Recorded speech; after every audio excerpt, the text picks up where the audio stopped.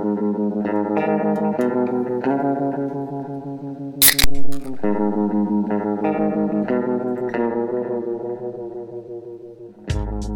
into Toast to Film. I'm one of your hosts, Ebo, and on today's episode, we got a special one for you. I know we say that all the time, but, you know, we review movies and shows all the time, and there's lots of people doing that.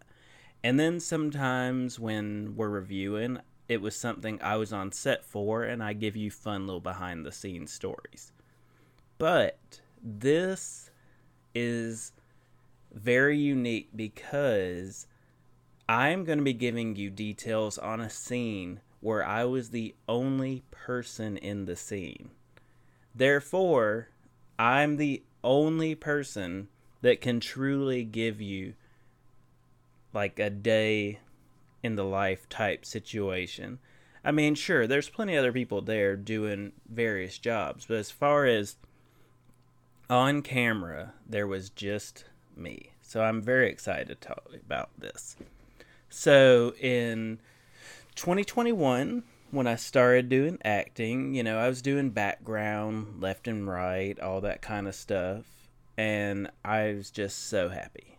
You know, being able to get on movie sets is all I care about. I don't care about, you know, seeing the actors and stuff. I just wanted to be involved, see how films were made, all that. So I show up, seems like a normal day. You know, with background, you show up, you check in. This was during COVID height, so you had to do a test, wait for a result, all that. Then go check in with the background PA. So, normal day. I've done this tons of times. So, I get there, everything seems normal. You know, check in with Sybil, the on-set PA, very nice. And then I'm just hanging out, you know, you're waiting to start going through the next steps, get your outfit approved, you know, you bring different clothes options, get them approved, and then you go through hair and makeup, I had to hang out a little because they had to decide, do they want the beard or not, because I had to shave my beard so many times for different things, but beard's fine, everything, and, you know, they're just going through the stuff, you know, everybody's nice, getting everything approved. I feel like it's going to be a normal day because when I applied for this role, I thought it was just me in a big scene with a lot of people. You know, I was just applying for guy with dog. I mean, one, I was happy that I was going to get to, you know, hang out with a dog. Super happy about that. But two, I just figured I was just going to be one face in a crowd. But then, you know, Sybil takes me to the van, and I get in, and Lori was the van driver. She was very nice. And they take me, you know, back to where we had parked, and there was a trailer. So I go in, and I meet Dan, Holly, and Julie. And also I met, I forgot the woman's name, but she was like the on-set animal rights person, you know, the thing they always put at the end of films. She was one of those representatives there to make sure the dog was fine. And I get to meet Brutus. And Brutus was an 11-year-old black lab, just a little thick boy and super sweet, super chill dog, you know. And I got on the ground, started petting him, giving him some rubs. He gave me some kisses. It was great. And Brutus was actually the dog of Paul, who is the best boy grip on set. And so, you know, still thinking, okay, gonna be in a crowd, all this stuff, you know, hang out in the trailer for a sec. Then they take me back, and I'm just hanging out in background holding, which was like under a bridge. It was actually a cool little spot. You know, they give me some food.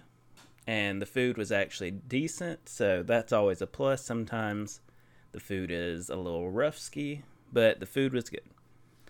And so then the big revelation comes. Like, I've just been chilling, you know, I'm used to it. I mean, when I did Secret Headquarters, I waited like 9 hours to do something. So, you know, I'm used to waiting. You just be patient, you know, go on your phone, read a magazine, you know, whatever I packed for the day. And then I find out that this scene is just me and Brutus. And I was shocked and excited and, a little nervous, of course, but I was so ready to do this. And I found out the scene's going to be me on stairs, and I'm going to be pouring ice water on my head because it's just so hot. That's what they tell me. It's just so hot.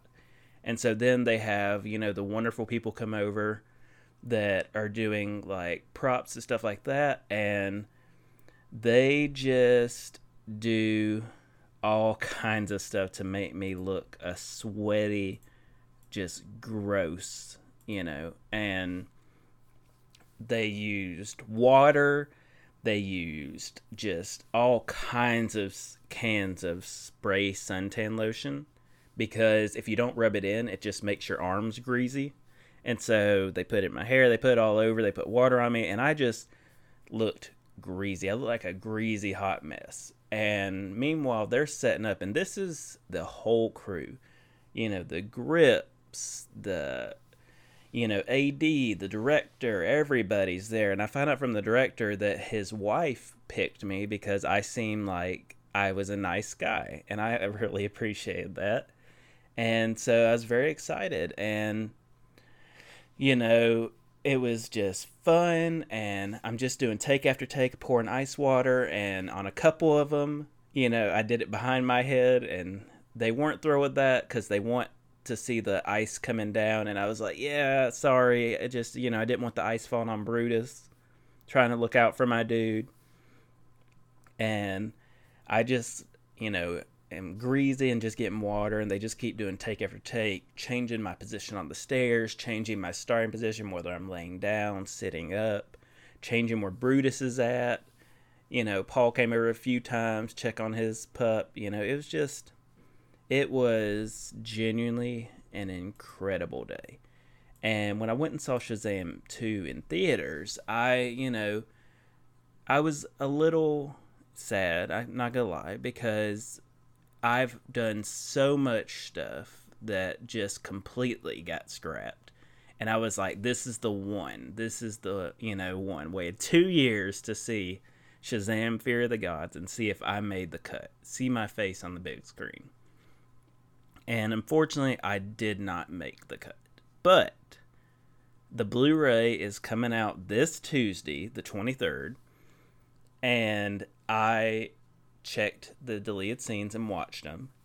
And there's a scene about Temperature of the City where it's just cutting to different people. And there's a scene with a little boy where there's ice cream melting. And directly after that, you see me with Brutus pouring ice water on my head.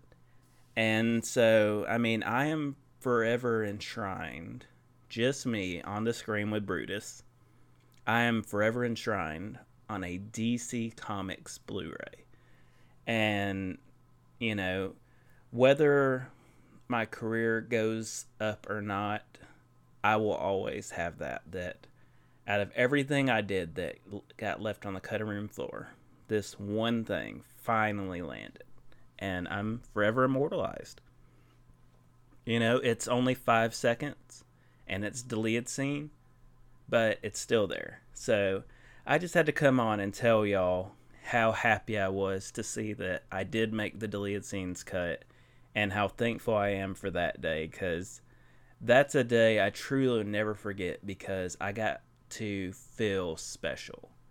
And I got to feel what it was like to really be like a star. So guys, I just want to thank you if you listen to this. Journeys are about ups and downs, and this was for sure a up. But if there's anything, you want to tell us to check out, or you want to tell us your journey, anything of that nature, there's so many ways you can do it. But the best ways to do it, check us out on Twitter at @film_toast, or check us out on Instagram and TikTok, A Toast to Film, all one word. And from Trey and myself, I just wish you a good night and good viewing.